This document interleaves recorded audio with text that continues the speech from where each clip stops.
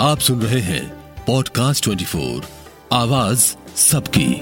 आज हम बात करेंगे NEGM में पब्लिश आर्टिकल की, जिसने पूरे विश्व को स्ट्रॉम की तरह ले लिया है। पूरे विश्व में बातें चल रही हैं, पूरे देश में इस बात पे चर्चा और परिचर्चा चल रही है कि क्या हमने कैंसर पे फतेह पा ली है, और अगर फतेह पा ली है तो कौन से प्रकार के कैंसर में फतेह पा ली है और कैसे ऐसा संभव हुआ।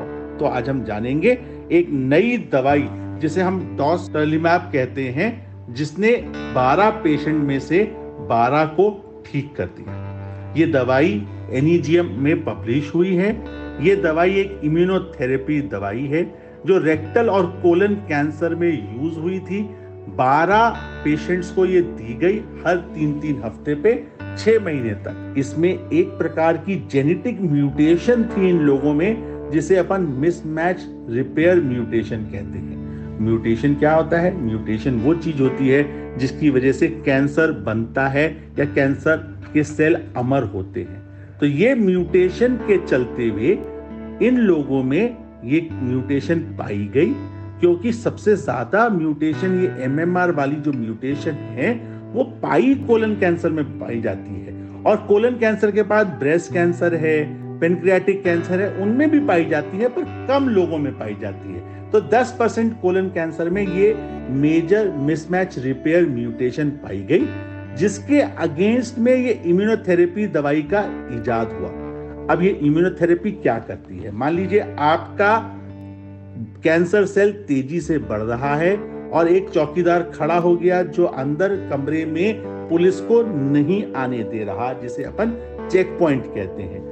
ये दवाई जाके उस चेक पॉइंट को इनहिबिट करती है, मतलब उस चौकीदार को मारती है, और चौकीदार को मारने के बाद जो दरवाजा खुलता है जिसके माध्यम से जो T सेल हैं वो इन कैंसर सेल्स को मार देते हैं। तो कैंसर सेल मर गए। और ये चमत्कार कैसे हुआ? हम पहले भी इम्यूनोथेरेपी लगाते थे, बट ऐसा अद्भुत प्रमाण किसी भी बीमारी में नहीं देखा गया। और MRI कराया गया, पेट स्कैन कराया गया, तो जब देखा गया कि ये सेल नहीं है, तब ये पेपर पब्लिश हुआ, जिसने हमें बताया कि इस प्रकार की स्पेसिफिक जेनेटिक म्यूटेशन में जो कोलन या रेक्टल कैंसर में ही पाई जाती है ज्यादातर, उसमें अगर ये दवाई दी जाए तो कैंसर क्योर हो सकता है, या उसकी तरफ हम क्योर की तरफ अग्रसर हैं। ये तो आने वाला समय ही बताएगा दोस्तों कि ये इतना अभूतपूर्व जो रिस्पांस हमें मिला है वो परसिस्ट करता है या नहीं करता है। पर अगर परसिस्ट करता है तो ये चमत्कार से कम नहीं होगा, क्योंकि जो अमेरिका ने मूनशॉट प्रोग्राम चलाया, क्योर कैंसर की परिभाषा दी जो हाथ से पद लगती थी आज से 3 दशक पहले, आज वो पूरी होती हुई दिख रही है। तो ये हजारों लाखों कैंसर पीड़ित लोगों के लिए वरदान होगा, चमत्कार होगा कि कैंसर पे हम अंततः फतेह पा रहे हैं। पर क्या अभी हमें बहुत ज्यादा तेजी से खुश होना चाहिए? नहीं, कॉशियस ऑप्टिमिज्म होना चाहिए। मैं अंदर ही अंदर मुस्कुरा रहा हूं, मैं हंस रहा हूं, मैं जान रहा हूं कि बीमारी पे मैं फतेह पा सकता हूं, पर मेरी फिंगर्स क्रॉस हैं जब तक मैं लॉन्ग टर्म डेटा नहीं देखता। यही प्रयोग, ये लेबोरेटरी में जो प्रयोग हो रहे हैं, ये हमको प्रेरित करते हैं कि हम ऐसी चीजें ढूंढ पाएं जो कैंसर को मदद कर रही हैं ज्यादा जीवन देने के लिए, कैंसर को मरने नहीं दे रही कैंसर सेल को, और इंसान को मार रही है। तो ये पद्धति से जो डॉसटैलिमैब करके दवाई पब्लिश हुई है, ये चमत्कार से कम नहीं है। हमारे लिए क्या इंपॉर्टेंट चीज है, संदेश क्या है इससे? ये बाकी कैंसरों में अभी काम नहीं करती, क्योंकि वो स्पेसिफिक म्यूटेशन नहीं मिलती, पहली चीज।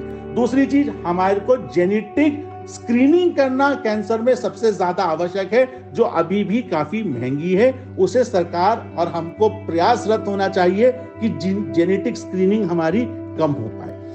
तीसरी चीज, हम प्रिसीजन मेडिसिन या पर्सनलाइज्ड मेडिसिन की जो बात करते थे, हम उस एरा की तरफ आगे बढ़ रहे हैं, जिसमें मैं आपके लिए आपकी बीमारी के अनुसार, आपके जेनेटिक मेकअप के अनुसार आपके लिए दवाई निर्धारित कर पाऊंगा।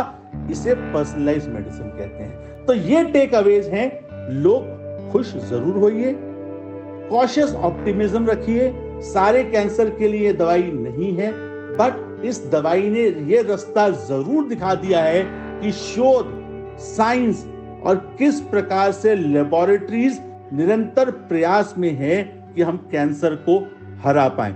जब तक कैंसर से डरिए मत, कैंसर से लड़ते रहिए, क्योंकि हम जानते हैं कि हर एक साल का सूर्योदय पुराने सूर्योदय से अच्छा होगा और कैंसर पेशेंट्स के लिए वो वरदान साबित होगा। धन्यवाद। सुनते रहिए पॉडकास्ट 24 को, आवाज सबकी।